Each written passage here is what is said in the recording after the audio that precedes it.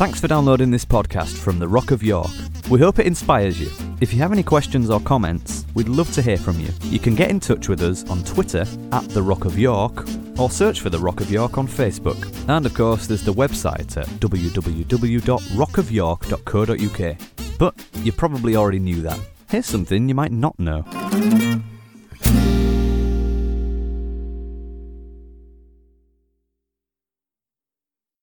All right, so I want to talk to you a little bit tonight.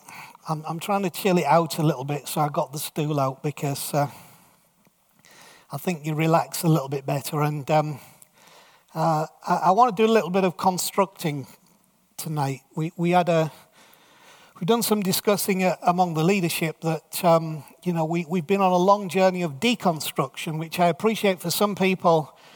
It has a measure of irrelevance because you were never constructed in the way that we were constructed and therefore needed deconstructing. But I do know that in the context of who we are as a house, there are lots of things that have needed to be taken apart, some for the few and some for the many, but so that we can move forward. But I was thinking today, what's interesting is, it just popped into my head that if you remove the con from deconstruction, what you're left with is destruction.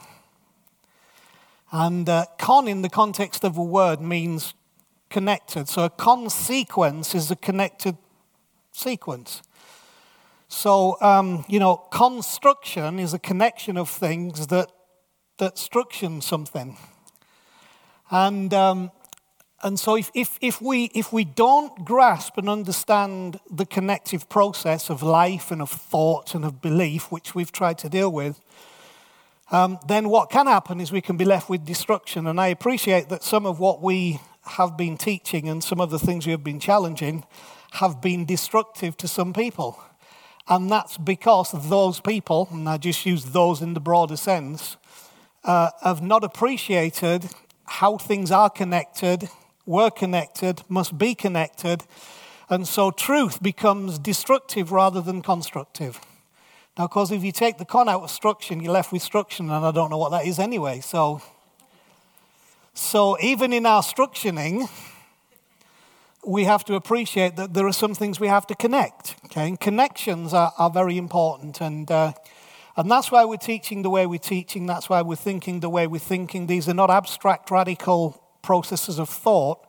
These are connected processes of thought that are trying to help us move forward to where God wants us to be. Now, we also talked about the fact that within the deconstruction, we have to start doing some construction, and I agree with that. And some of what I've been sharing on a Saturday night has been influenced by that thinking, as we've talked about God's involvement in our life and God going before us and all those kind of things to lift our spirits, to understand that we're not alone and there is something going on. And within that construction thing, I said something on Saturday that I hope you grasp and I hope you get the image in your mind, because I talked about how the conductor stands at the front of the orchestra doing this.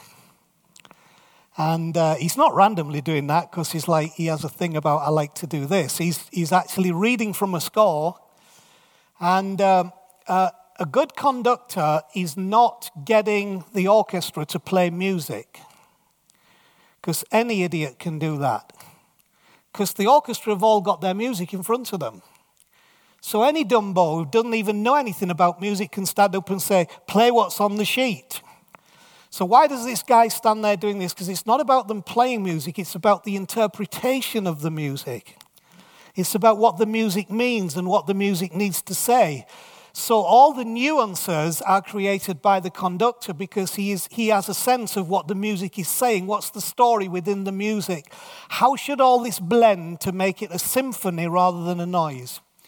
And so I've had that image going on in my mind, and I want you to put that image deep in there, that as you say, where is God involved in my life? That's where God is involved in your life, okay?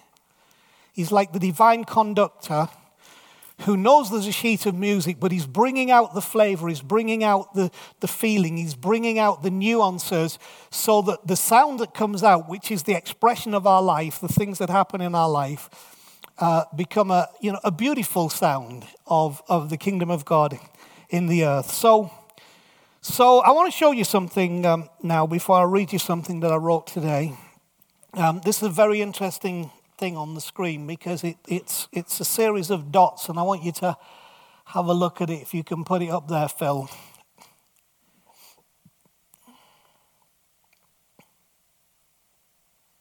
Okay, what do you see happening there? Don't anybody who knows the answer, because I've told you, try and be a bright spark, right? What do you see? How many of you see a circle made up of dots going round and round in the wheel? Well, actually, that's not what's happening. What I want you to do is just pick one dot. Just pick one dot, any dot, and watch what that dot is doing. How many of you can see what that one dot is doing? What's that one dot doing? It's just going... Every one of those individual dots is doing the same thing. So if you change to another dot and look at that dot, you'll see it's doing the same thing on a different line. However, when we look at that, you would say what's happening there is a circle of dots that are rotating within a wider wheel, which is actually not true. So my point being this, that when we look at something like this, often what we see is not what is real. Our interpretation of what we see is not necessarily the truth. And this is an interesting thing. I could give you another 20, 30 of these that illustrate to us that even in the context of science, that we have to understand that just seeing something in its raw form does not necessarily show you what is really happening and what the truth is about that thing. So we have approached Scripture and Revelation and started where we started for that reason, because this can happen in your theology, it can happen in your faith. It can happen in your understanding. It can happen in your belief to where you'll swear blind that what you're seeing is a circle of dots going round within a wheel, when actually nothing could be further from the truth. Nothing is going around anything. In fact, all the movement is on straight lines. Nothing's going around anything. So it's an illusion to think that anything's going around there, and yet no matter how many times you look at it, you see it going around and around. And it's not the truth. That's not what's happening. So I hope that helps you to see why we find it important to have a relook at what formulates our belief and how we have perceived our belief and how we've looked at God, to appreciate that this does happen, and we have to get focused on the one dots, all the one dots, and see what is the line that these one dots are doing, because they're showing me something that is not real. But if I can find what is real, I'll understand the problem. So part of our journey of doing what we're doing is connected very, very deeply to little things like that. Okay, so in view of that, I want to read you something that I wrote today. I'll read it because I think it's better that I read it than just go freelance, because it's helped me to clarify the thought. But so let me read this to you. Listen carefully to this. One of the reasons for this is that I was never introduced to ancient world culture. So I was taught the Bible, read the Bible, interpreted the Bible from here looking back, which meant that however much you tried, and really we didn't care anyway, but you would look at it from a white Western mindset, living in the 20th or the 21st century, and interpreting what you read through the lens of how you understand culture to be now and how people see things, which of course really is, it's foolish in one sense. Now, the miracle for me is that in spite of that, God has revealed himself, and we have understood something about Jesus and about the gospel, and in spite of that, okay?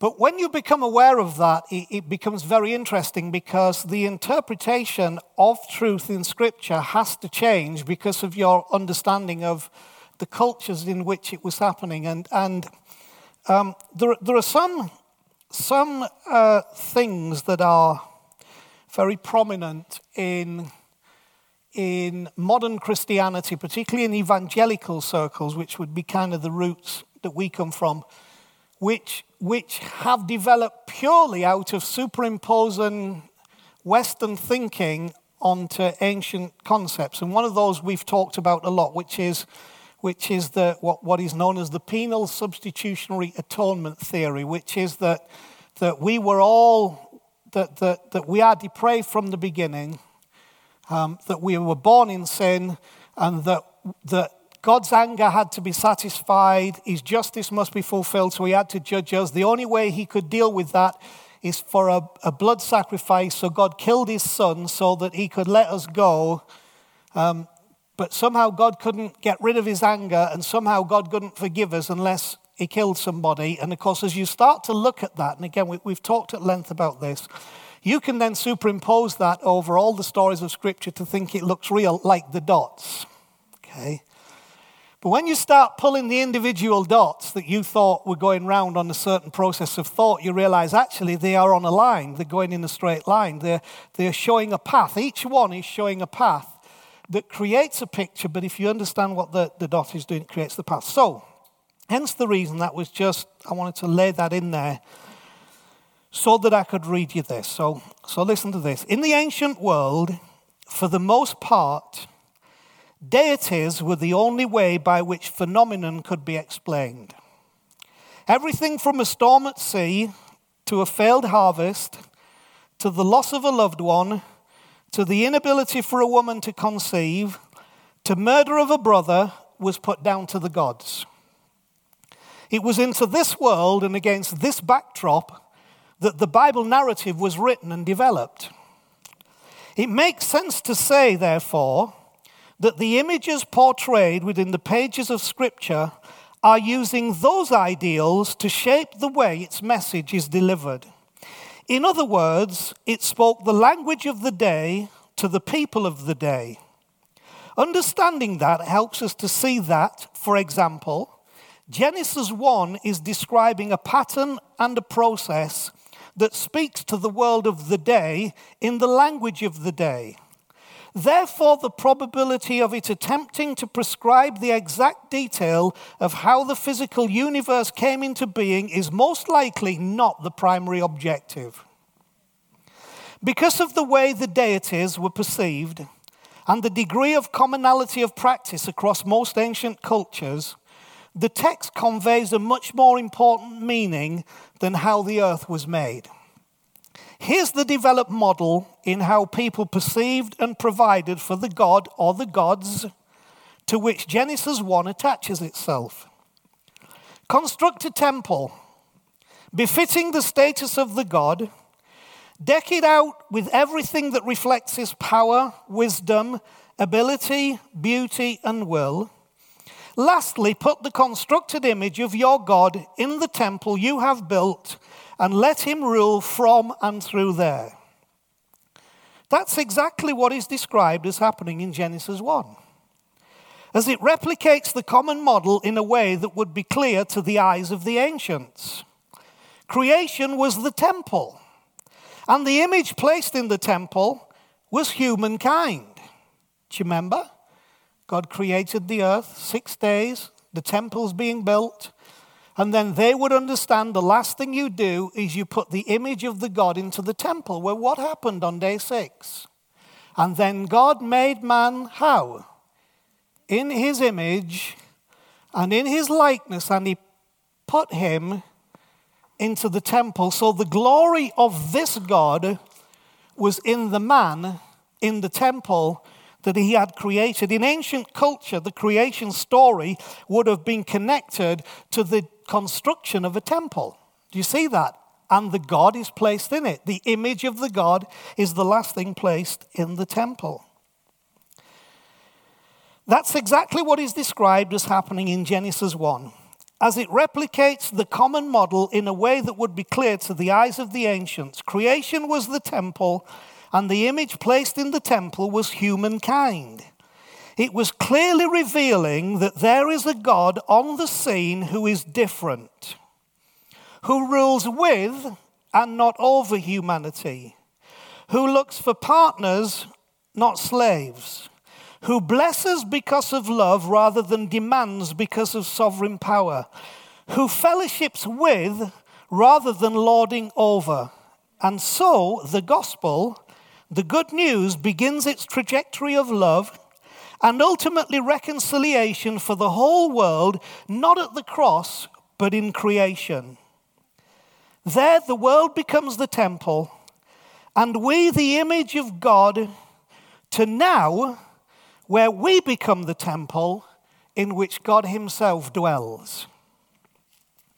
This is why, how many of you ever did a dot to dot as a kid? Do you remember, usually Christmas, you got the books with the dot to dot, join the dots in.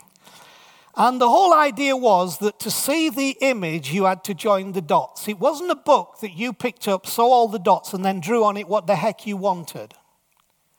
That was not the point. The point was, I will provide you with the dots, and I will number the dots. And you now join the dots, 1, 2, 3, 4, 5, 6. Those lines, you join the dots, keep your eye on the dot, join the dots, and then the dot will give you an image. But it's like, along comes the church, and we decide somehow that we're going to pick up our Sharpie, and we're going to draw God as we think God should be.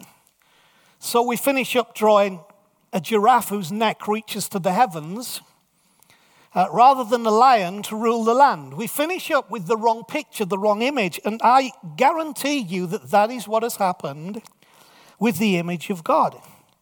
So this is why when we look at what I've just read to you about creation, which many of you will have never thought about, that to the ancient world, what God was doing was building a temple. 5 days of building a temple, and then he brings the image of the God into the temple. Humanity. Do you understand? Do you get the picture? Do you get the image? So in the ancient mind, what they were seeing was there's a new God in town. And the impression was not just a God, because I've told you before, if the God that we understand is how we have been described that he is actually no different to the ancient gods of going way back, the Sumerians, the Akkadians, the Mesopotamians, because everything was primarily the gods are angry, the gods must be appeased, okay? You will be rewarded for doing good, you'll be punished for doing bad. And so appeasing sacrifice was the way that you prevented the anger of the gods. Now, we have not just moved from the Old Testament system of when they literally sacrificed animals. We have replaced that with other things. Like things like if you just fast for long enough, if you pray with enough people and say the right words, God will move. Okay, let's break that down. It all sounds very nice. But we are saying God will only move in response to prayers that are right and in enough number for the longest time, hopefully supported by the right kind of intercession and fasting. And if we do that, the gods will move. That model does not move one iota from the model of gods throughout history, going all the way back to the most ancient of cultures. So therefore, we dishonor our God when we say, and I have to tell you, I absolutely, my skin crawls when I hear some of the things that are said about praying for revival and praying for a move of God. It's like, okay, stop for a minute. What does that say about this God who we say is love, who is not willing that any should perish, who would go to the extent of becoming human flesh to show his glory? But now we're saying that for him to move, for him to reach people, we have to do something, but we don't know just exactly what it is, or the exact words that we should use, or how long we should do it for, or who we should do it with. But if we just get that right, God will move. And we use out of context scriptures like, if my people who are called by my name will humble themselves and pray and seek my face. We take that from a context that does not mean what we have made it to mean. So we have to be careful that even in our practices of honoring God, that we are not in those practices honoring a system, but dishonoring the God of the system.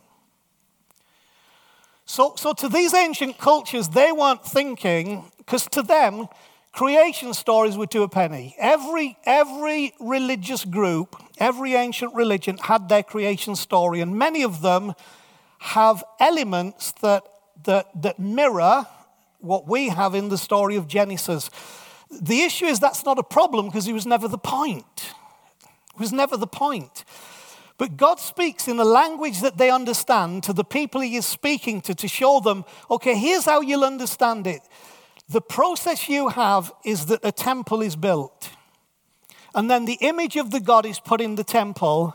And then you measure the God by what you see in the image. Doesn't that put some wonderful grace upon humanity? And why would God want to hate humanity and punish humanity severely when humanity was the image that he put into the temple? I think he's more inclined to reconcile with what he began, that we, because of partnership, have made a little bit of a mess on, but his heart is always on reconciliation. So what I'm trying to say to you here is that just like we had those join the dot things as a kid and we went dot to dot, that's what we have to do with Scripture. That's what we have to do with our understanding. And I appreciate that some of you would say, but I don't have the information. That's why we're giving you the information. So you can say, oh, I can see where that dot joins this dot and joins that dot and joins this dot. And we begin to see an image emerging of who the God of heaven, the Abba of Jesus, the Creator, the I Am, truly is. So we don't want to draw our own picture, and that's a lot of our thrust at the moment. And even in constructing from our deconstruction, we don't want to start to draw our own picture again because of historic concepts, but we want to try and join the dots that God is giving us, that hopefully we'll do by faith through grace until we see the full image of what God is wanting to show us and show the world through us at this time. So the temple, if you read the Bible, remains a central theme in the story. And it's there to challenge us to reshape our distorted thinking and come back to the model. Okay, so I'm not going to deal with all this tonight, but just to let you know that we move towards the building of a literal temple and that gets destroyed. Then we go into exile and we move towards the building of another temple. And then in Jesus' day, that gets also destroyed. And lots of people have still missed the point and are looking for a third temple to be built in Jerusalem on Mount Zion. Stupid, stupid, stupid. That was never the point. The issue is all of it was trying to bring us back to the fact that there was one initial temple, it was the whole world, and in that world there was a partnership with humanity who were to bear the image of God, and this is God's heart for the world, that we bear his image in the world in a partnership with him to bring his glory into the house, which is the world. And so all the things I could show you were pictures of that, but I'm going to jump ahead of that because this temple model keeps speaking to us. I don't expect you to know that unless you know it. I don't expect you to understand that unless you have some background in, the Jewish temple and all that was. But I do want to bring you to one point in the conclusion of that, taking you from this first dot in the beginning, the world is the temple, and the image in the temple is us, humanity, to realize that as a measure of proof, you can see the temple model popping up throughout the story, influencing our interpretation of the bigger picture. And here's where it brings us through. John chapter 2, verse 19 in the New Testament. Jesus stood outside the Jewish temple, the second temple, said to them, "Destroy this temple, and in 3 days I will raise it up." And the Jews said, "It's taken 46 years to build this temple, and will you raise it up in 3 days?" But he was speaking of the temple of his body. They're still locked in to pagan concepts of where God dwells, how God dwells, what has to happen for God to dwell there, how you please God, how you appease God. He's showing them you're still locked into that jolly old thinking of where my presence is and what I desire of you and what I desire to give to you. So he's talking about the temple of his body. So here's the temple model is coming up, but it's now changing in Christ. Therefore, when he had risen from the dead, his disciples remembered what he had said that he had said this to them, and they believed the scriptures and the word which Jesus said, because of that temple, his body was raised 3 days. Destroy this temple in 3 days, I'll build it up. So what I want you to see is that now the temple has actually moved from the earth and humanity in the earth, which still has significance, to something even more special and more precious. And 1 Corinthians 3 verse 16 takes it a step further. Because Paul says, don't you know that you are the temple of God? And the Spirit of God dwells in you. And then we have in Ephesians 2 verse 21, the wider picture. In whom, this is Christ, in whom the whole building being fitted together grows into a holy temple in the Lord. So we have an image here that is now showing us that we have moved from, it still exists, but the earth being a temple in which we are the image of God, and we are still to be that. Jesus said, I'm going back to heaven, but I send you. You're still the image in the temple. You're still the image bearers. But he said there's something much more precious, because the greater temple is your own body. And there's a temple as well connected to that, which is the body of Christ. And that now God dwells within that body. He sits within that place that has been constructed. So this is the model now that is becoming the reality that we have to understand, okay? God sitting in the temple from where he rules and reigns, but it's actually us, God in us, dwelling in us. This is his dwelling place, okay? And then this is also a temple, and the world is also a temple in which we then are the image, but in us God himself dwells. So we absolutely bear the image of the incarnate God on the inside of us. That's why the Bible uses different terminologies, but it says it's the Christ in you that is the hope of glory. Christ in you. So he is, how many of you believe he's in the temple? Which means he's where? He's in here, right? He's come to his temple, he's in here. But we also must let that image touch the temple, which also means that we must respect that the world is the temple of God. What he has created is his temple. And every living, walking, breathing human being is loved by God, created by God, and we are an image to them, and that's our mission, that's our ministry.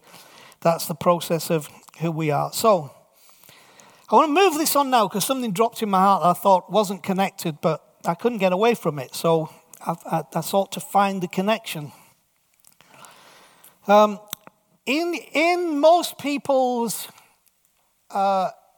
perception, there are probably only two parts of the Bible that they would recognize if you ask them.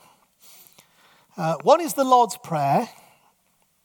You know, most people have some familiarity with that.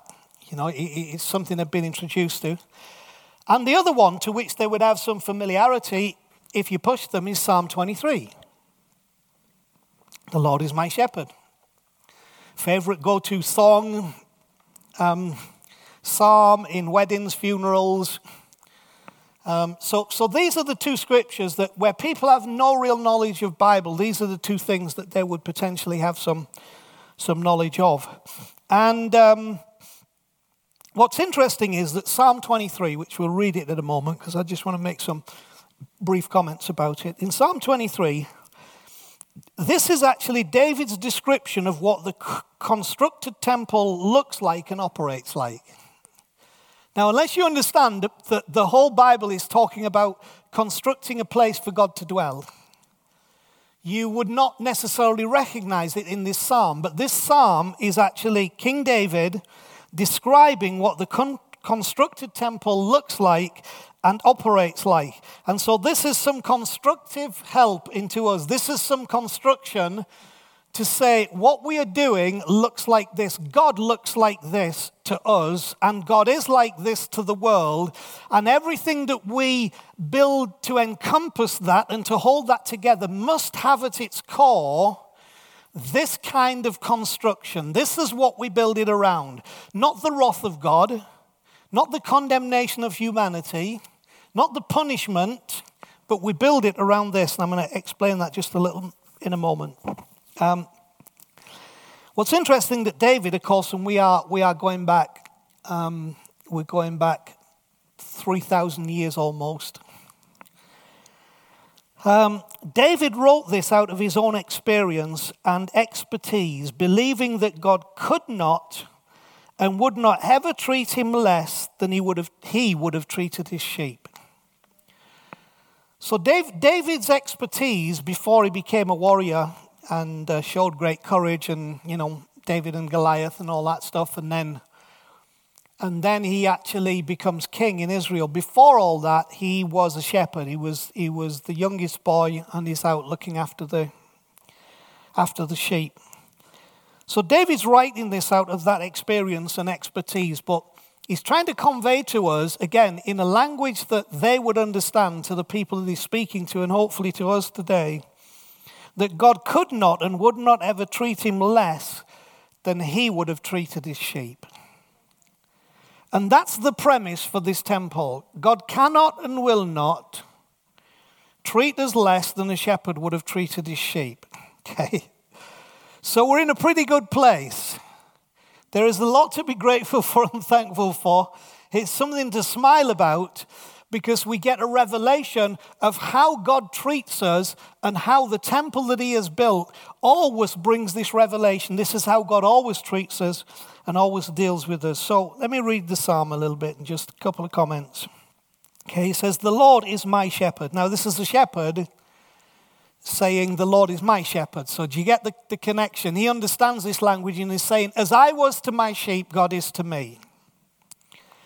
And so he makes a definitive statement. He says, because of that, I shall not want. So David's point being, my sheep never wanted. So if I get to a place where I want, God is not my shepherd. But I know that God is my shepherd, therefore I shall not want. We might have to get to the place where we have the provision, just like you lead the sheep to pasture and you lead the sheep to water. But the promise is, I shall not want. He said, he makes me lie down in green pastures. Okay? I like a little bit of that make me, because most of us, because we have a stressful understanding of the kingdom of God, don't want to lie down. We don't think we should lie down. We don't think we're entitled to lie down. But David says one of the first things you've got to learn is to lie down in green pastures. Just give it a break. Because he is speaking against the pagan concept that you have to please the gods. You have to earn what you have from the gods. Now, again, I've told you that I've been around long enough in evangelical speak to know that we mask that in clever language. We mask it, and then we find, so we have messages about, why God is the healer, and then 57 reasons why you're not healed. We mask things. We mask things, and we don't appreciate that what we're trying to do is get God to do something. The moment we try to get God to do something, we're saying God is not willing and we have to earn it. Do you understand what I'm saying? So when we do connect, communicate, relate to God, it mustn't come from that kind of thing that we have to try and get God to do X. Otherwise, it's an issue of our work. So David says there's this revelation. I used to make my sheep lie down in the pasture. So would it not therefore be true that in the reconstructing of what we do, there has to be an instruction that we lay down in the pastures that God has given us? We accept this as a place of safety, because we are not responsible for our own safety. The sheep are not responsible to keep themselves safe from the wolf. The shepherd takes responsibility to keep them safe from the wolf. The sheep has to lie down where the shepherd is. And when we do that, there's a message that we can lie down, we can rest. So he says, he also leads me beside the still waters, drink, And I love this. He restores my soul. There is a restorative process that should be going on all the time. He restores my soul. He's putting me back together. That's construction, isn't it? And leads me in paths of righteousness for his name's sake. Now, of course, old thinking would say that means that he's leading us in paths where we do everything right. But that would show a total ignorance of biblical godly righteousness. Godly righteousness is a revelation, not an action. Okay? It's about, as Paul put it in Corinthians, that in the gospel the righteousness is revealed, which is by faith from first to last. Why is the righteousness revealed? Because our righteousness is the righteousness of God given to us, bestowed upon us. God sees us through the righteousness of God. He sees us through that in Christ. That's another story of how we explain that. But being led in paths of righteousness is not about, so I sought to see everything that I could stop doing and everything I ought to be doing, because that's, the path of righteousness, of the narrow path. It actually is in paths that are screaming out to us every time the revelation of God's righteousness for us, that by his grace and through his Spirit, we have been declared righteous. And John uses legal language to say that in John 16. He says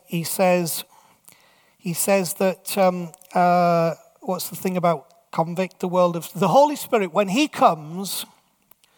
Holy Spirit comes, he will convict the world of sin, of righteousness, and of judgment. Now, because we put the word sin first, I always heard in my spirit, even though I heard righteousness with my ears, in my spirit I heard unrighteousness. The Holy Spirit comes. So I lived my life growing up that the reason of the Holy Spirit was to convict me of all the unrighteousness that was in me. When actually the sin he talks about is that the only sin that counts is the one of unbelief, because you didn't believe that the Lord is your shepherd. You wouldn't believe it. Well, I haven't earned it. I'm not good enough. Nobody asked you to be good enough.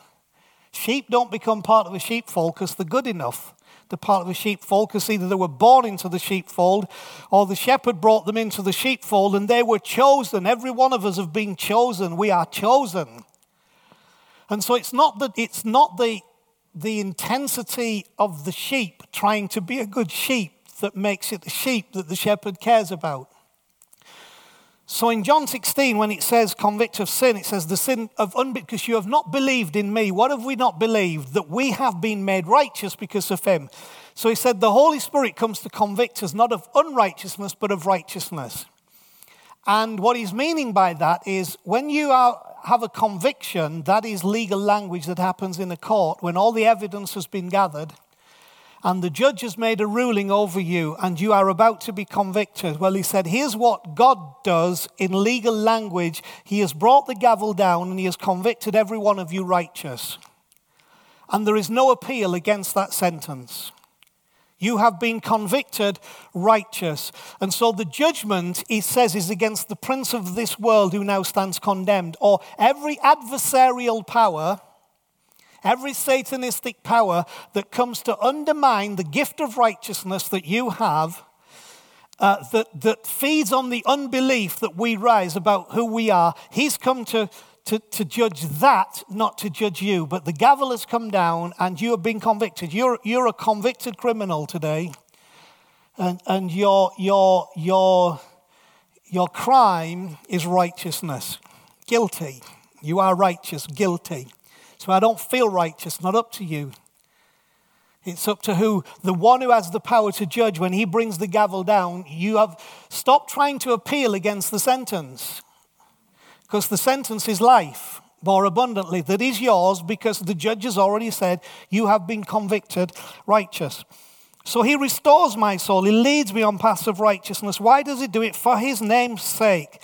Because he's bringing honor to his name when we, in our state, admit and confirm that we have a righteousness that is not of ourselves. And then, of course, here's some of the most quoted helpful things. Yea, though I walk through the valley of the shadow of death, which means, obviously, that we don't avoid whatever the valley of the shadow of death may be to us, representative. whether that's circumstance in life or whether that's our physical passing, which all of us are, heading that way. It says, though I walk through the valley of the shadow of death, and of course the thing is, it's wonderful, it doesn't say, though I finish up in the valley of the shadow of death, it says, though I walk through. The construct is that you are walking through it, right? It is not a dead-end alley. It's not something that can keep you there unless you choose to put up camp in the valley of the shadow of death, which many of us do because, as I said on Saturday, we start to fight against the gentle hand and we hold the reins tightly, and then mystery and miracle don't happen, so we tend to put our tent down in the valley of the shadow of death. But he says, no, this is the construct. You walk through the valley of the shadow of death. I will fear no evil. Why? Because you are with me, and your rod and staff, they comfort me. You are with me right in the middle of it, and we're walking through and we're coming out the other side. And then he says, of course, this doesn't relate as much to us now, but in the language then it was very powerful. You prepare a table before me in the presence of my enemies. I like this because what it's saying is, when all hell is going on, God invites you to pull up a chair and sit at the table. He doesn't say, look, all this is going on for your enemies. You need to go fight your enemies. He said, here's how you deal with your enemies. You pull up a chair to my table, which, of course, is representative to us in Jesus' life as the communion meal. We pull up a chair to the table in the presence of our enemies, not fighting our enemies, realizing that the more we sit at his table, the less power our enemies have over us to dominate us. Our power is not in fighting them. Our power is in ignoring them and sitting at the Lord's table and feasting on the goodness that he gives to us. And he said, I prepare a table before you in the presence of your enemies, and you anoint my head with oil. That was all about anointing. Always gave authority and rule, okay, whether you're a priest or a king. And he's saying, if you sit at the table rather than trying to fight the enemies, what will happen is you'll find that you've been anointed with oil. You have an authority and you have a rule that begins to flow. And my cup runs over, which of course is the wonderful picture that God's not only going to fill your cup, but he's going to keep filling it. So actually, if you don't get on drinking, it'll just keep running over. But it's the principle of more than enough, okay? More than enough. And we have to live through every challenge and everything that rises up against our place of provision. We have to live in the place of the running over cup. And so the promise of God is not that we will have a full cup, that we'll have enough, but that our cup will run over, which means that we have an abundance that flows over to all who need it, that our supply will never be diminished when we give our supply, because our cup is always running over. So this is what David's talking about from his understanding, to say this is what the constructed temple looks like and operates like, and this is what this house and our life needs to look like and operate like, and that's what we've got to build. Whatever we develop from this point as we have deconstructed, it has to look like this and it has to feel like this in the context that David says it's because I know how my sheep felt when I was around as their shepherd, and so I want you to feel that way when the Lord is your shepherd and is present with you. So then he goes on to say that surely goodness and mercy shall follow me all the days of my life. This is one of my favorite verses. I've said this to you many times before, that if this is true, goodness and mercy follow close by me, then any time that I ever fall, I don't get run over by condemnation and guilt and judgment and rejection. I get run over by goodness and mercy because he's following me. It's there all the time. I love about this in the Hebrew, that word mercy is the word ben hesed. How many of you know what the word ben is in Hebrew whenever you see ben?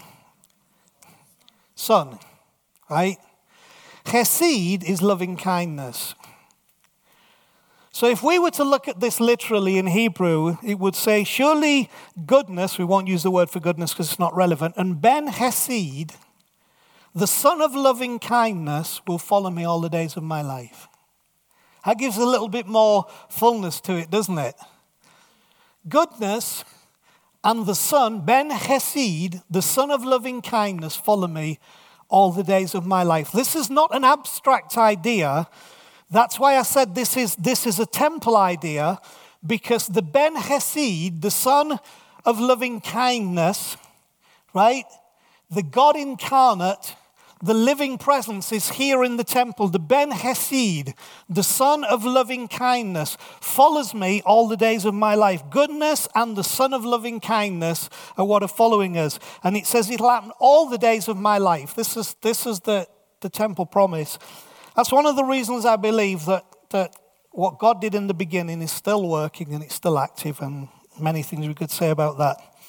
But then David says this, and I will dwell in the house of the Lord forever. In other words, this is a temple experience, right? I don't think David's particularly talking about I'm going to heaven, because if you understand the Jewish mind, they didn't have the concepts that we had about heaven. They understood that in death there were two places of holding, but they didn't have the concepts we have superimposed because we didn't join the dots. We drew a picture over it, which some artists have reproduced, like Dante with his Inferno. And, when you go to the Sistine Chapel in Rome and see Dante's Inferno, that is not joining the dots of Scripture. That's drawing a picture over the dots of Scripture that is influenced by violence, pagan thinking, misunderstandings of God, and through culture superimposing onto the God something that wasn't there. When actually what's happening is there is a temple construction going on. There is a God looking to be in the temple and willing to be in the temple in his image in every way. So David's really saying, I will dwell in the house of the Lord forever. It didn't mean I'm staying in a building or the tent that he'd erected or the building that Solomon would build. He meant that in this whole thing, this is the house of the Lord, and there is a presence in here that is blessing, and it's a forever experience. It's an aeons upon aeons. It's an age upon age experience.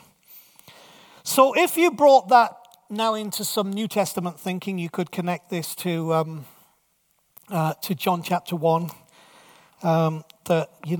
We beheld his glory, the glory of the only begotten of the Father, God incarnate in the temple, in the world, now bearing the image of God back into the temple to redeem the temple, the world.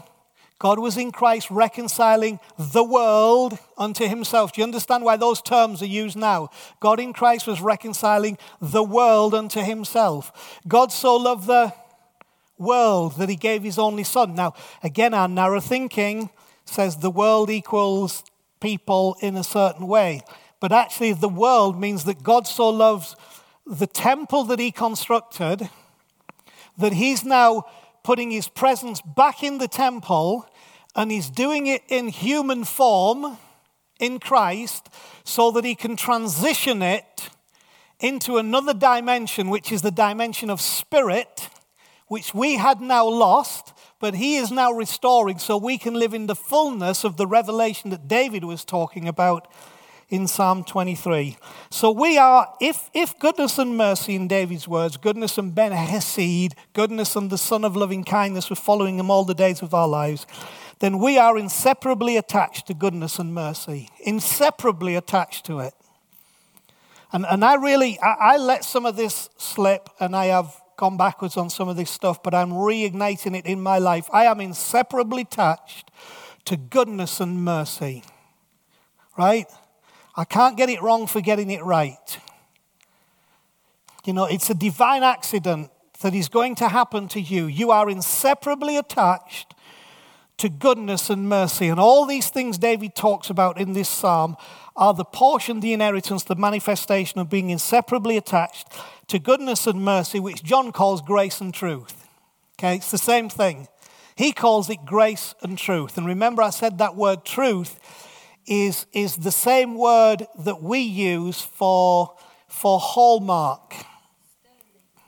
So when you hallmark silver or hallmark gold, you stamp it and you are saying, this is the genuine article. This is authentic. So when it says he was full of grace and truth, it would be very accurate to say he was full of authentic grace, right? Hallmarked grace, genuine grace. So the truth is not a balancer that says, yes, but you've got to know the truth to balance out the grace. Otherwise, you'll get too carried away with the grace. The truth authenticates the wonder of the grace. So we're inseparably attached to goodness and mercy and grace and truth. I hope this is lifting your spirit a little bit. Okay? So let me bring this to where I want to finish it, and leave us a little time just if you've got any questions or comments. How many of you heard the Paul Scanlon message the other week? One of the things Paul said on that was very interesting when he talked about David, who wrote Psalm 23. Because David's journey was incredible, really, because he was the youngest son of a Hebrew sheep farmer. And he was probably illegitimate. Now, I can't 100% prove that. A lot of Jewish legend holds to that truth. That David, although they were his brothers, he was not a brother of the same mother, and that in fact, David was born illegitimately to his mother. One of the reasons being that when it came time for, God had said that the then king Saul was going to be replaced by a man after God's own heart.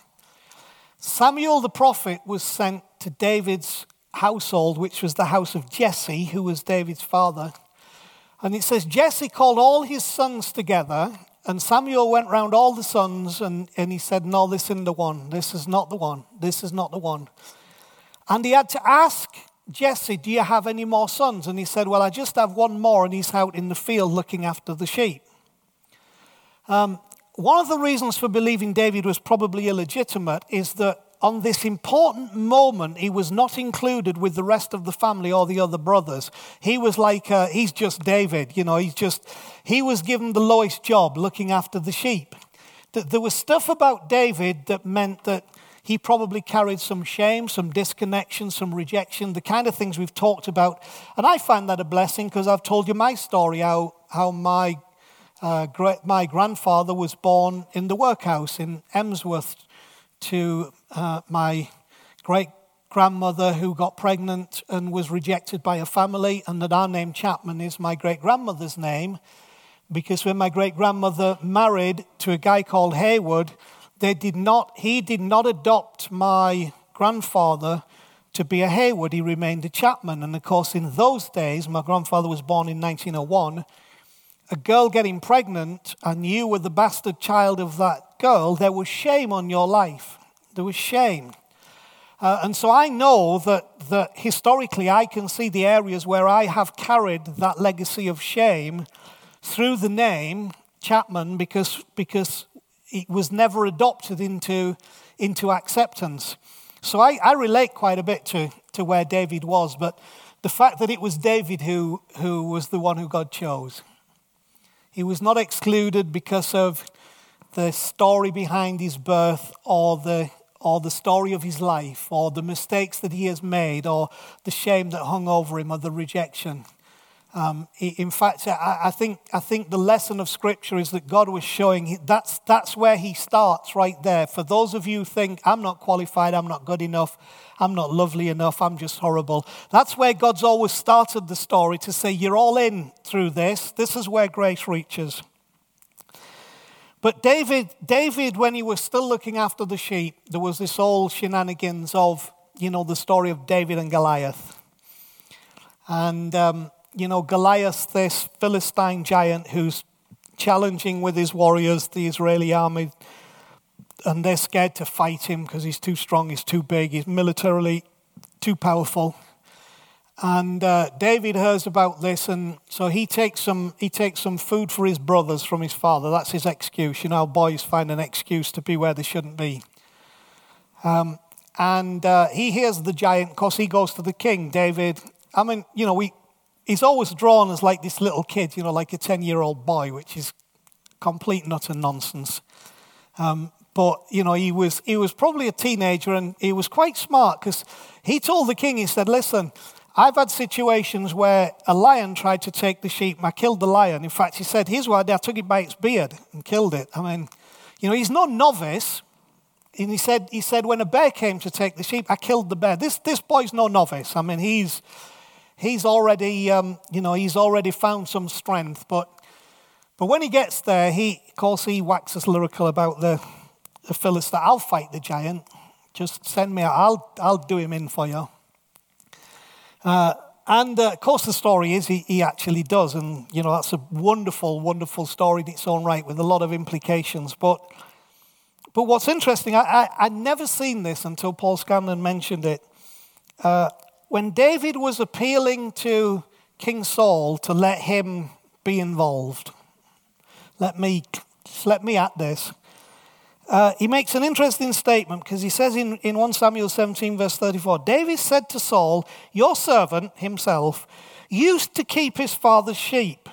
And when a lion or bear came and took a lamb out of the flock, Now, what's interesting is he'd just literally come from looking after the sheep because his brothers said, with who have you left those few sheep that you were looking after in the desert? He said, I've left them with one of the servants to come here. He literally had come from looking after the sheep, but in his spirit, he now knew that something had radically changed in his life. It would never be the same again. So he was now not talking about himself as who he was. He's now talking about himself that I will never be that again. I used to keep sheep. I absolutely love that. I think it's amazing because it's like David doesn't really know what the future holds, but he knows it doesn't hold looking after sheep anymore. I don't have to go back there. I don't have to perform that task. I don't have to be that. God is leading me to something bigger, and I've already decided that I ain't going back. Right? I'm not going back. We're not going back there. And I can honestly say about The Rock, we used to be lots of things. We used to think lots of things. We used to do lots of things, but we ain't going back there. Because we're having a moment where we're meeting another point in destiny. And our declaration now is, you might remember us as the shepherds looking after Jesse's sheep. But I'm telling you, we used to be that. We used to do that. We used to think that. But now we're on a different course. Now we're on a different trajectory, and it's all connected to the temple. It's all connected to the image in the temple. David knew he bore the image. He said, send me, I've got the image on me, and we can do this. And of course, it brought an amazing change in the history of the whole nation. So I want to do one last thing, and then it gives some room. It's just 29 minutes past 8, so it gives us some room to... If some of you want to make some comment and encourage. I thought what Chris said week before last and what she showed was extremely powerful and very poignant. Now, I'm not as nervous now as I used to be about some things, but when Chris mentioned about Buddhism, at one time I would have been very nervous because the way I was raised was actually, we're not afraid of anything, but we're afraid of everything. So greater is he who is in, as I was told, quoting scripture, always King James scripture, greater is he who is in you than he who is in the world. But I thought if I even read 2 words of the horoscope, that I was empowering demons to bring destruction in my life. But greater is he who is in you than he who is in the world. At the name of Jesus, every knee bows and every tongue confesses that he is Lord, that all things are yours in Christ. Whether things above, whether things below, natural, spiritual, all is yours, Paul said. But if I read 2 words from the horoscope, and for Chris and I, some of us who were raised a bit more serious, just to set foot in a movie theater or cinema, I was afraid, I was told that Jesus was coming back very soon. And also that Jesus would come back as judge. And I'm serious, I kid you not, I'm not. Chris will vouch for me, I'm not exaggerating.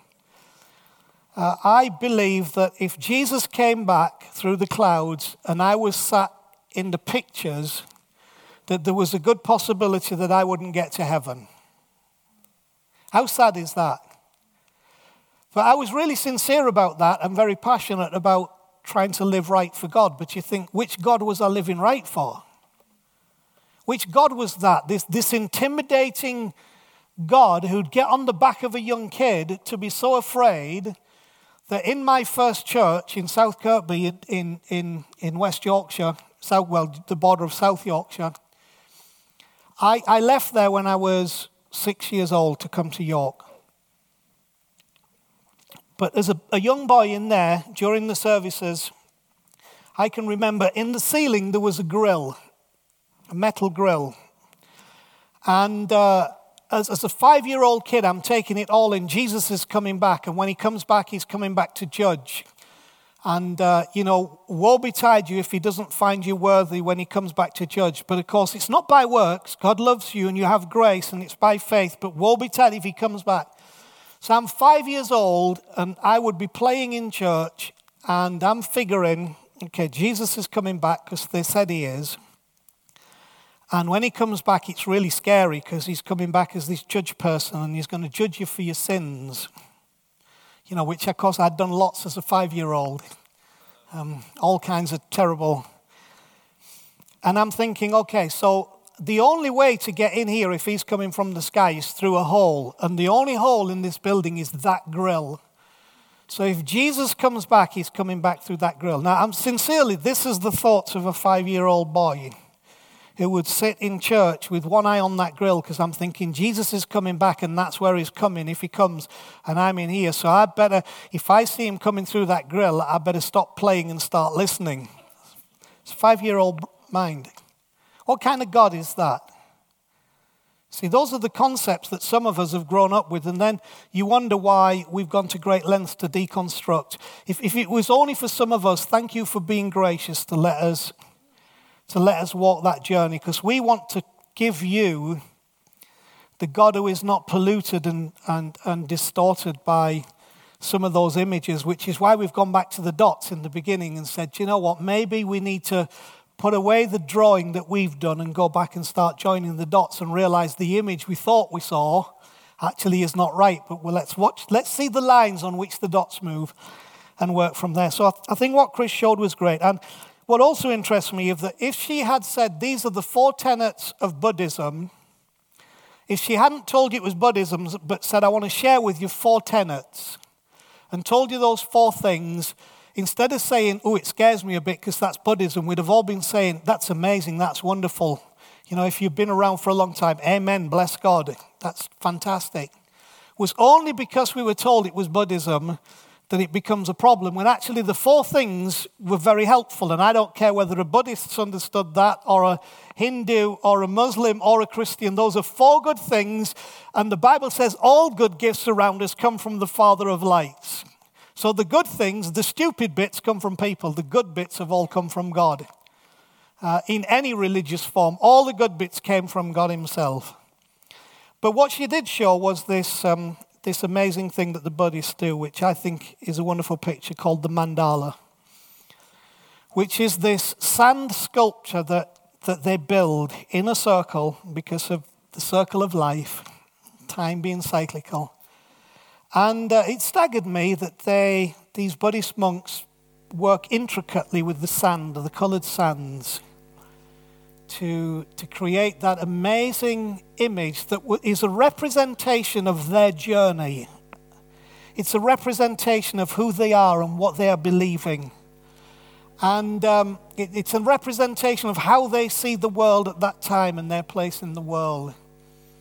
And the artistic content of it is just staggering, and when you think of how many hours they worked on that. But then to see that their principle is they all gather round and then they push all that stuff that they have spent endless hours of intricately working on, being so cautious and careful, they divide it, put a line through it, and then push it all in the middle. So the image of everything that was is now just a pile of sand in the middle. And then they take that away and put it in the river so that it can go back to the riverbed and just be part of the process of life all over again. Now you say, well, What's the significance of that? The significance of that is this, that we are often unwilling to push that sand of our past experience and the picture that was something we created from where we were and what we thought and what we knew, to push it back in the middle and put it in the river of God's forgetfulness, to go back to where it came in the process of life and begin to build again. So I've said this because in the positive thing, where we are at is that we are as a house in a place where I think our mandala that we have built, particularly over 26 years of my leadership, is getting pushed into the middle. It's time. It's time to say it's precious. It was worked on with passion, with purpose, with blood, sweat, and tears, with sincerity, with intricacy. And there have been some lovely pictures in there, some lovely images that have been created. But there comes a time when, if we're not careful, we begin to worship that. What I like about the Buddhist principle is what they have created could never become God, because they said what we have created, we are prepared to give it all away. Why? Not because this is the end, but because this is the beginning. Because we are starting to make something new. So I wanted just to run that little bit of the video to close this out, because I think it's a really important insight on our journey. And I hope you've grasped tonight that what we're saying is the model from the beginning has been God builds a temple. That's always God's desire. He builds a temple to put his image in the temple, and we are now being built again. We're joining the dots to build a temple so God's image can be in the temple. But the greatest thing is that we are the temple and God is in us, which means that we sit right under the power of Psalm 23. And goodness and the Son of loving kindness are following us in this process, and we will dwell in the house of the Lord forever. So let's have a little look at this, and then we've got a few minutes just if anybody's got any questions.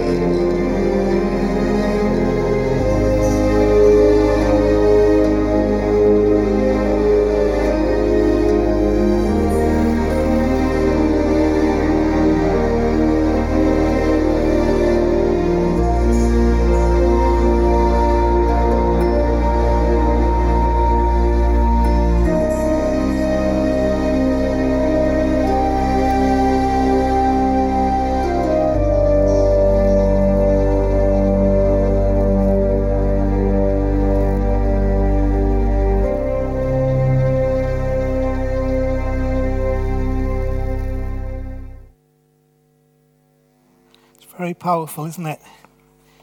So here's the God question. Are you prepared to do that?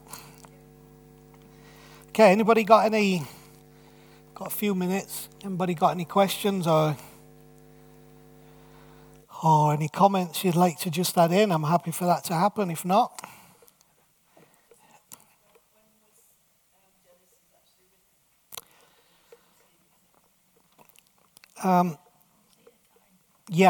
it was written much later, about the time of Hosea, when the priests were gathering stuff together. We know it definitely wasn't written by Moses for many practical reasons.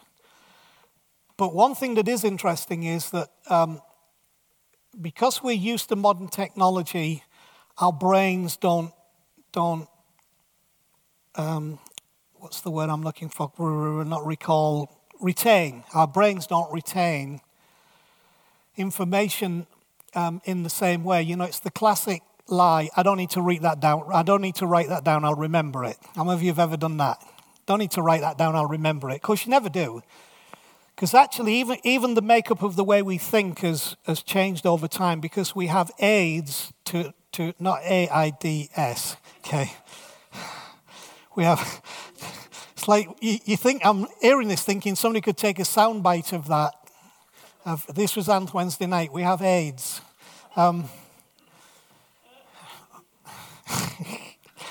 We have things to aid our recollection where historically, when you didn't have those things, the oral traditions were actually not as suspect as you would think they were. Things actually got passed along very accurately and very precisely in oral tradition. You know, when you think if your mind is connected, that the only way that we can retain this is to remember it, you develop the mind to remember and to retain. And, of course, people now have these incredible memories. Have used some of the same principles to, and they can remember, numbers and all kinds of stuff. So although Moses didn't write it and it was oral tradition then was very reliable. I mean, when you look how that worked and measure that against even facts, quite incredible. But yeah, it was written much later, Debbie, so we do know, as I've said before, that on parts of those writings there were most definitely agendas that were coming to the fore. But I've stopped worrying too much about that because, like I showed you the dots at the beginning, I realized a lot of what I thought was the important bit of the Bible wasn't the important thing within the story. A bit like, I don't care how long it took to make the earth. Why should we be even bothered? It doesn't matter. What I'm interested now is what in the context of that culture and those writings is the meaning of what is being said. And what I've discovered is that the Bible is rich in meaning, but we've emphasized too much the activities rather than the meanings behind and within. And that's why I wanted to bring what I brought about the Moses thing, the Genesis thing. Anybody else?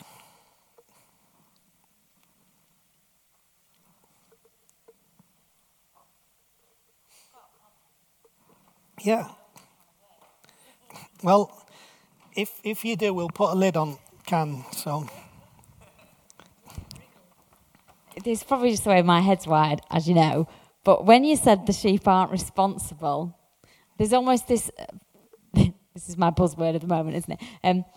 There's almost this paradox, isn't it? Because we've got to relax, like you said on Saturday, and let the shepherd do the shepherd's job. But we're also the temple. So we need to shine and be the image. So I kind of almost want a new word for the word responsible that has none of the negative connotations and a really positive one. I think that's a very good point, Jenny. I'd also say, so for some reason in our house and in our conversations over the last week or so, metaphor has been a word that's kept coming up. Right? You know what a metaphor is? It's something that illustrates a deeper point. And of course, a mixed metaphor means that you are using illustrations that are contradictory illustrations but actually describe the same thing.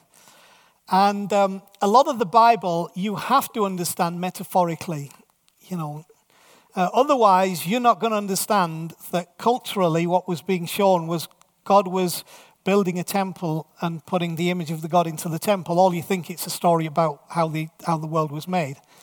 So within those metaphors, I agree. So I used the metaphor connected to Psalm 23 about the sheep are not responsible for what the shepherd is responsible for. However, the sheep need to be still responsible sheep, because then you can throw other metaphors into the story, which, what about the sheep that was lost?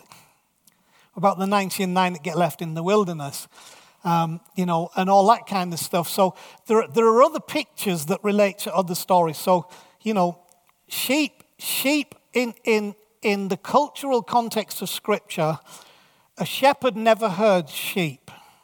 Sheep follow the shepherd. That's why John said, which it doesn't make a lot of sense to us because we're used to herding. Get the dogs out, get the ATV out and herd the sheep. But when John wrote in John 10 and said, my sheep hear my voice and I know them and they follow me was because herding sheep was it'd be like, do what to sheep? What? Say what? Because to them, what happened is you developed a bond with the sheep where the thing that held the sheep, if the sheep needed to know what to do, they heard your voice and they followed the shepherd. And it's incredible to watch. If you've ever, you can Google it and watch goat herds and sheep herds in the Middle East following the shepherd. It's incredible. Now, of course, you still get there's always one, that does I'm going to do my own thing, which is why, again, taking the metaphor, Isaiah says, all we like sheep have gone astray. Well, all sheep don't go astray. But he said, all we like sheep have gone astray, turn everyone to his own way. He's not talking about all sheep do that, but he's using the same metaphor to say, some sheep are stubborn and have a tendency to mosey off. And Jesus' parable about the lost sheep relates to that the sheep didn't uphold its responsibility to stay near the shepherd and listen to the voice of the shepherd. But the wonder is, when the sheep wanders off, the shepherd leaves the ones he thinks are safe and he goes to find that one. He's more interested in recovery. So he's not worried about the others. So all these still blend with it to say there is a responsibility. The responsibility is to make sure you hear the voice of the shepherd. And in hearing the voice of the shepherd, you follow.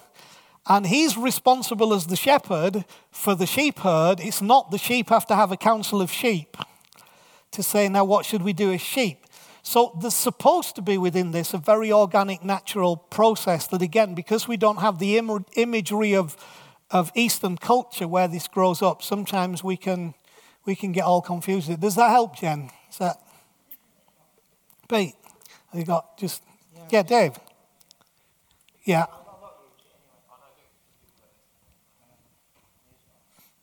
It's on, Dave, I think. Yeah, you're on. Right, as you're talking about sheep, and you're talking about the Rock Church moving in a direction. So I'm thinking about sheep. Are the sheep then, at the moment, the church, the established church, who take the Bible literally? And are we, the Rock of York, perceived as being wolves in sheep clothing? And if that's the case, how are we going to shed that wolf-like image? It's a big question, I think.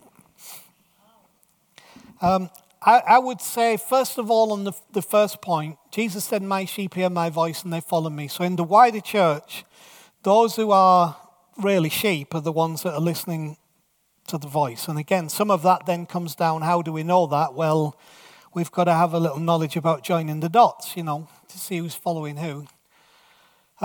There's also in a context here in the Rock, if I am a shepherd to this house, then the same principle follows. My sheep will hear my voice and they'll follow me.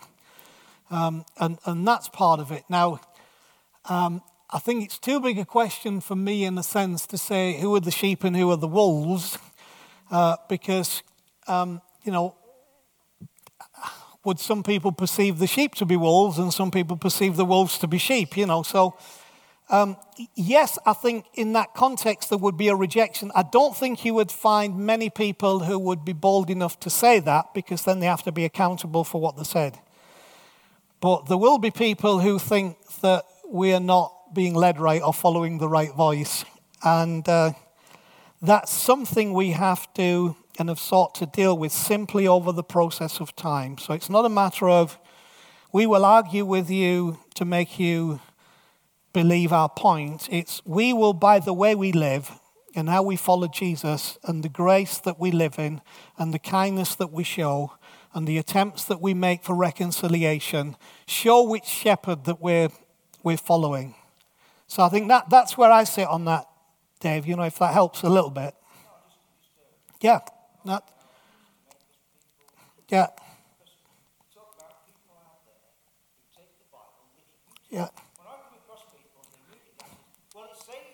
Yeah. Yeah. Yeah, absolutely. Which is my main point on that is that the church of the day, their main argument against Jesus was, the Bible says this, but you're saying that. So the question would be, so who's right? And it wasn't an issue of trying to prove those people wrong, but it was an issue of at least of having an openness to say, here's the Word made flesh, and they use in Scripture to prove that he's not Jesus. You know what I mean? When you look back at it, you think, that is ridiculous. But the same thing, that's why, you know, we've tried to encourage ourselves as a house that, you know, the Bible is not, it's not a book full of hand grenades that we take and use to blow up our enemies and those who argue with us. You know, here's my bomb because I have this verse, you know, boom, you know, and see who's last man left standing. And because of those reasons, I refer to the Bible less and less, because that coming from those traditions, Jesus said, they'll know you are my disciples by your love for one another. So I've tried to more emphasize how I live and how I love in the name of Jesus than actually, you know, the Bible itself. Because again, what we've taught, you know, Paul said, look, here's the problem. Because Paul had the same problem. When Paul started to bring what they called his gospel, he was resisted even by those who had begun to believe in the church. And so Paul's letters very often, Galatians, Colossians, all this, are dealing with those kind of problems, because they were saying that you know, he was all screwed up. But Paul wrote, listen, here's the deal. The letter kills, but the Spirit gives life. Whether it's written on stone or whether it's written in ink on paper, the letter kills. So the Bible itself will always kill people. And never, the Spirit brings life. Now, when the Spirit takes the words that are in the Bible, that's a totally different matter. That is. But very often what you're talking about, Dave, is it's not the Spirit taking words in the Bible in love to show you the kindness of God. It's words taken to say, you're wrong. Yeah.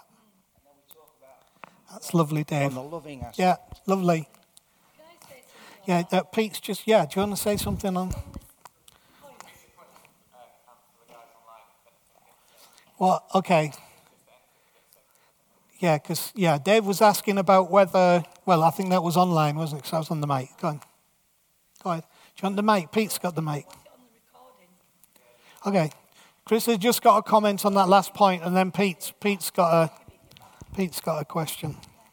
The issue of wolves in sheep's clothing is an interesting one, because it's basically a disguise, isn't it? So basically you look like a sheep, but then what happens when you get close? The point is you are going to be devoured because wolves attack. So the difference between a sheep, basically, is a sheep doesn't have that attitude within it to attack and devour. Yeah. Wouldn't that be right?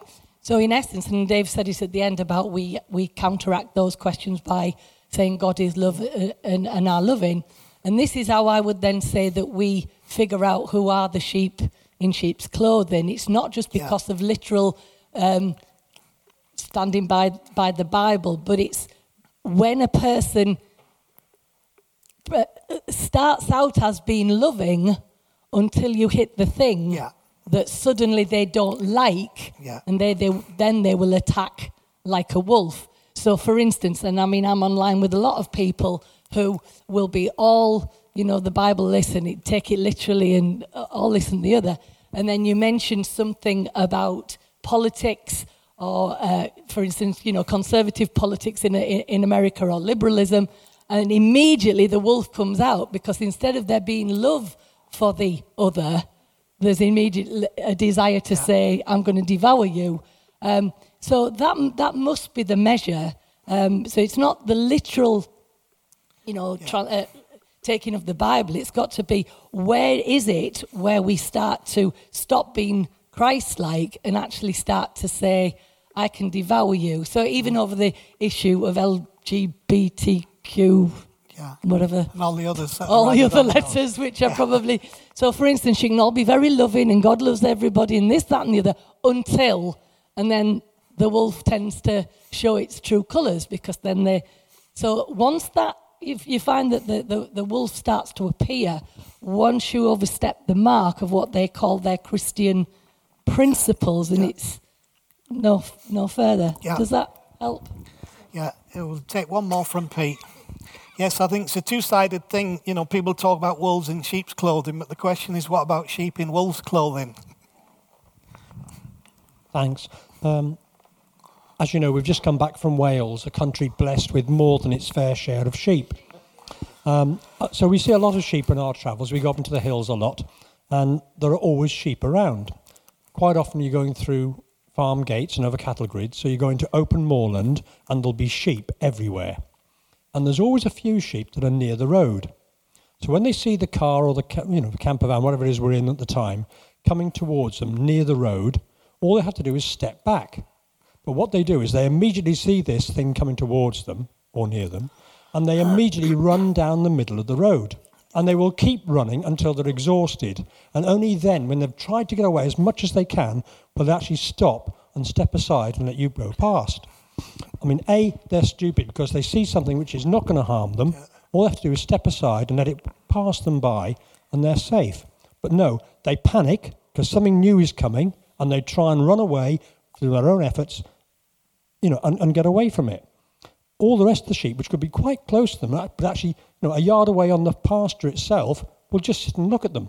But the sheep that see you first, down the road, run as fast as I can because I can get away from this. I don't want anything to do with it. So that's the first thing. You're talking about the shepherd and the sheep following them. If you see some of the farmers now, they've all got these big pickup things like Beth's got, and they take round salt blocks in the back of the cars for the sheep to lick. Now, when the sheep see the farmer with the salt block, they all run along behind the van, ready for when the salt block comes out of the back of the van for them to drink. So they still follow and know the shepherd. So they're quite safe to do that. But really, sheep, basically, they panic over nothing. They think something new's coming, so they run away from it, rather than embracing it and saying, oh, look, something's new coming, it'll pass me by, or I can follow it because it might have salt on the back. Well, it's wonderful that we have a good shepherd. You start to realize the significance of the dots of terminology, even in Scripture, that the good shepherd lays down his life for the sheep, the good shepherd.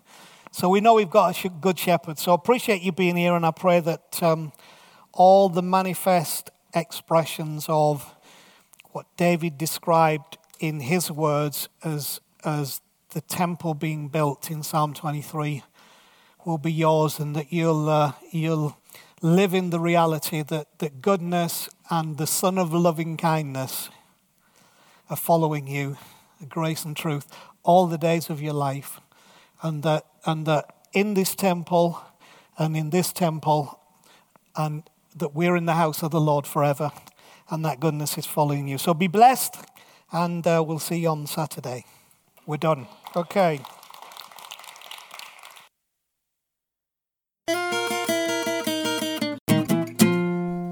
Thanks for listening.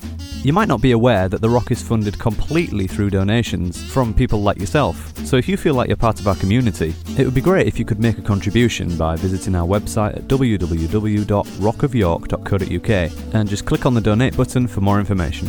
Thanks again.